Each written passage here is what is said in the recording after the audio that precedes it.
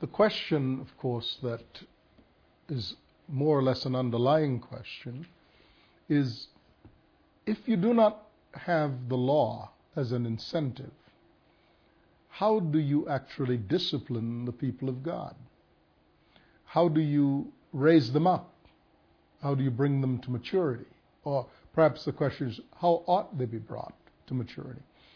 It's clear that if you can put upon people the requirements of law, then you have a way of holding them accountable. And you can, by that, attempt to control various forms of behavior. But I would suggest to you, of course, that there's much, much more to raising up a child of God than just restraining their behavior. Jesus put it this way: if a man looks upon a woman to lust after her in his heart, he has already committed adultery with her. Or if a man hates his brother in his heart, then he's already committed murder. Now, under the law, the only time you'd be guilty of either of those sins, adultery or murder, would be if you actually did it. If a man actually had sexual relations with a woman to whom he was not married, in that case he would commit adultery. Or if a man actually took the life of another in some premeditated fashion that would qualify as murder, then only then would he have violated the law. So one can hardly argue that the choice is between law and lawlessness, because the greater value that the law never touches remains undisturbed, which value is, beyond the law, how is the Son of God raised to meet the purposes for which he or she was created? The purpose is to be like God in nature and in conduct. And that, I would suggest to you, can never be accomplished by the law. In fact, more than suggested, let me show it to you. This is from the book of Colossians, chapter 2, beginning at verse, for the sake of this, begin at verse 14. Here it says, having cancelled the written code with its regulations, a reference to the law, the Torah and the Ten Commandments, that was against us, that stood opposed to us. He took it out of the way, nailing it to his cross. If you backtrack, it's pretty clear what he's saying. When you were dead in your sins and in the circumcision of your sinful nature, God made you alive with Christ. That's verse 13. He forgave us all of our sins, having cancelled the written code with its regulations that was against us, that stood opposed to us. He took it out of the way, nailing it to his cross. So he's saying Jesus absolutely brought an end to the law, because he sees the law as that which condemns men. That's something people don't understand who want to go back to the law. The law will condemn you. How does it condemn you? Any time you're subject to it and do not keep it, it condemns you. Jesus, however, took all of that out of the way and nailed it to the cross. So now you're not obligated to keep the law, and therefore it doesn't condemn you. There is no condemnation to those who are in Christ. Because you see, again, the difference is not law and lawlessness. Those are the two polemics. Those are the two poles within this dichotomy. It's the notion being, if you're not keeping the law, then you are lawless. That's nonsense. That's rubbish. It's about time we get over that sort of foolish thinking. There is an alternative that is neither law nor lawlessness. It's the alternative of a relationship to God as sons. What I'm pointing out is that the scriptures are telling you that the law is inadequate because it does not allow you to relate to God as a son. It puts you under the condemnation of failing to obey it. It goes on to say that. But I wanted to point out that Jesus took it out of the way. Therefore, verse 16, that being so, Jesus, having disarmed the powers and authorities, he made a public spectacle of them, triumphing over them by the cross. Therefore, that being so, let no one judge you by what you eat or drink, or with regard to religious festivals, new moon celebrations, or a Sabbath day.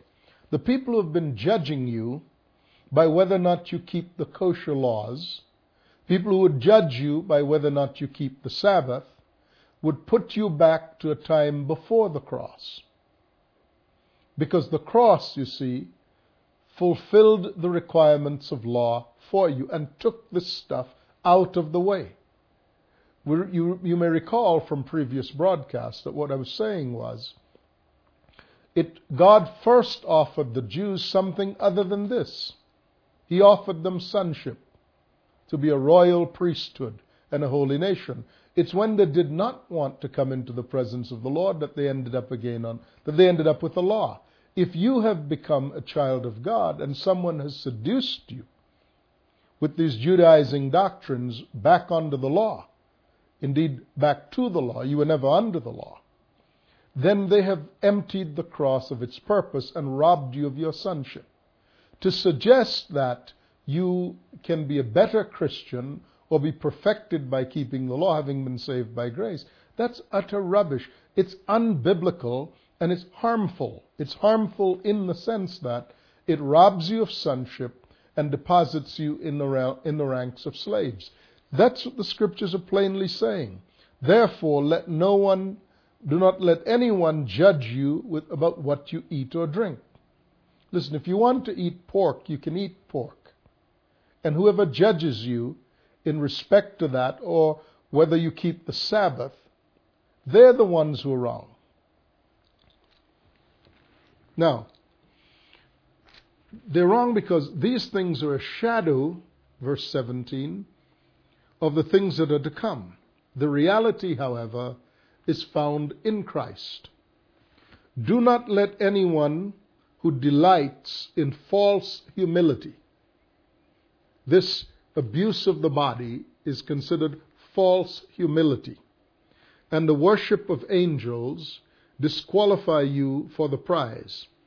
Such a person goes into great detail about what he has seen, and his unspiritual mind puffs him up with idle notions.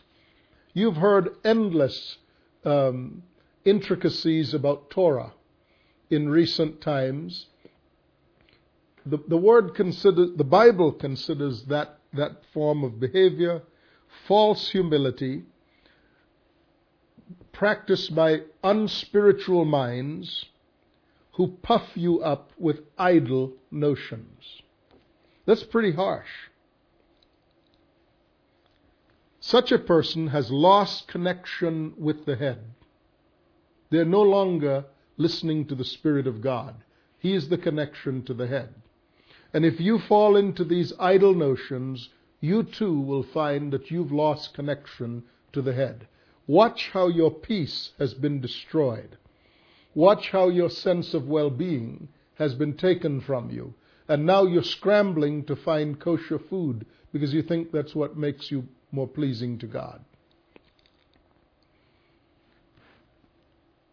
It says, since you died with Christ to the basic principles of this world, why, as though you still belong to it, do you submit to its rules?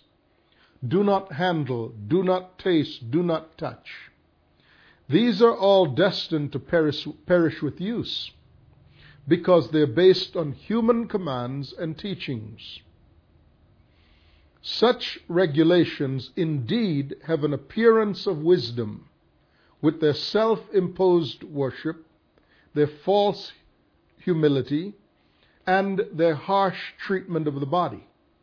But, listen to this, they lack any value in restraining sensual indulgences. That's what Jesus was saying. Jesus said, it was said that you shall not commit adultery.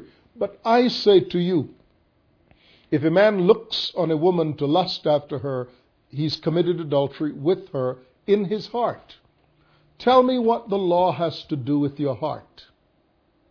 Tell me what your dietary habits have to do with the condition of your heart. Tell me whether or not you keep the Sabbath, what that has to do with the condition of your heart. A son of God is not one who emphasizes the restraint upon his behavior. That's for people who practice false humility, for whom idle notions about spirituality dominate their thinking. A son of God is supposed to be like God. Like God. One who knows God. One who walks in the liberty, freedom, and peace of their Father. Not people who go back under a law which they got in the first place from refusing to come into the presence of God.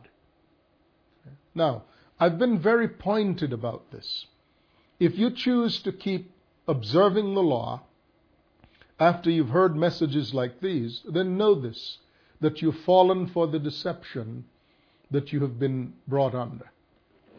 It will not help you with your walk with God, and you will not become a son of God in maturity in this way. You may be already a son of God, but you will not mature as a son in this way. And your life will be consumed with trying to figure out what pleases God so that you can do it and feel better about yourself. All of this is self-righteousness. Now the question is, if this is not so, that is, if you're not supposed to keep the law, how do you raise a son of God? How is a child of God to be raised? The answer is, you have been given the Spirit of your Father. And more than anything else, the Spirit of God is responsible for raising you. And the Spirit of God will raise you in multiple ways. His forms are not limited to one. For example, part of what the Spirit of God will do in raising you into the fullness of maturity is He will begin to bring into your life certain difficulties that you must face. And by these difficulties, He will walk you through a process that results in your becoming more patient, more understanding, more kind, and the like. That's one aspect of it. And I'm just laying out now the disciplining of the sons of God. I'll come back through and we'll deal with these aspects in detail. But you're not just meant to become peaceful and tranquil and those forms of behavior. Beyond that, you're meant to operate in power. And beyond that, you're meant to fulfill your destiny. So the Spirit of God has arranged the means by which the government of God and the order of His kingdom operates in your life to transform you into a responsible, mature son of God. Now, what we've seen before is that the law treated you as a slave, but the kingdom treats you as a son. A slave is always trying to please his master, but a son is raised to the maturity of his responsibility. So there are these two aspects that go into the raising of a son. One is internal, with respect to your personal character, and the other is external, with respect to how you handle your inheritance as a son of God. So discipline, and the way that the sons of God are disciplined, is meant to produce internally a relationship to God that causes you to be like God. Externally, the manifestation of this is you take up more of your relationship to God, and you take up more of what it means to be a mature son of God. This flies in the face of two things. One, it flies in the face of the law, because the law does not recognize you as a son of God. Most people fail to recognize that under the Mosaic law, the Jews never saw themselves as sons of God. And to this day, the Jews do not see themselves as sons of God, although they keep the law. If you go to Israel on the Sabbath day, or in their observation of Saturday as the Sabbath, you can't find public transportation. If you're staying in a hotel, the Arabs come in and take care of you. The elevators do not work in ways that they do the rest of the week. They have all these things that they do in the nation of Israel to keep the law. But nobody in Israel, no Jew, sees himself as a son of God. They're sons of Abraham. They're the descendants of Abraham, but they're not sons of God. What are you doing as a son of God, relinquishing yourself, relinquishing that estate to become more like the Jew? No, this is about raising sons. God has sons. They're not sons of Abraham, they're sons of God. Judaism is not the tree. The Jews were branches on the tree. The tree is the living God. The mistake that people make is that they think we have Jewish roots. No, we have heavenly roots. We have roots that are not Jewish. We have roots that are eternal. The Jews are branches, according to Paul in Romans 11 rather. Paul refers to the Jews as natural branches on an olive tree. The tree is the living God. Jesus said it in a different way. He said, I am the vine, and you are the branches. The vine is heavenly. Jesus said, you are from below, I am from above. You're of this world, I am not of this world. So, the fruit in our lives is not Judaism and the keeping of the law. The fruit that is meant to be born in our lives is already in the vine. The purpose of a branch is to give place to what is already in the vine. The fruit is God's character being born in you. That's not Jewish, it's not Gentile. There's neither Jew nor Greek in this matter. It's a heavenly fruit born and on display in an earthly form. Here it says it this way in Colossians. Colossians chapter 3 verse 1. Since then you've been raised with Christ, set your hearts on things above, where Christ is seated at the right hand of God. Set your minds on things above and not on earthly things. For you died, and your life is now hidden with God in Christ. When Christ, who is your life, appears, then you also will appear with him in glory. Put to death, therefore, whatever belongs to your earthly nature: sexual immorality, impurity, lust, evil desires, and greed, which is idolatry. Because of these things, on these things, the wrath of God is coming. You used to walk in these ways before you were saved, but now you must rid yourselves of all such things as these, and so on. And then he goes on he summarizes it by saying, therefore, as God's chosen people, holy and dearly beloved, clothe yourselves with kindness, compassion, humility, gentleness, patience, and the like. None of these things are the result of the law, but they are the fruit of the Spirit, for it is the Spirit of God who bears these fruit in your life. Now, how exactly does he do that? When the Holy Spirit comes into you, he begins to change your understanding. Until he comes into you, you have been governed by your soul. When the Spirit of God comes into you, he begins to govern your spirit. There comes then to be a change in your mind. Your mind begins to be open to the things of the Spirit. And there's a new mind that is in you, the same mind that was also in Christ, because that's the mind of the Spirit. You do not obtain that mind by somehow disciplining yourself according to the law. You obtain that mind as the release that comes into your being when the Holy Spirit begins to work in your spirit. Now, as He does that, your understanding begins to change because your point of view begins to change.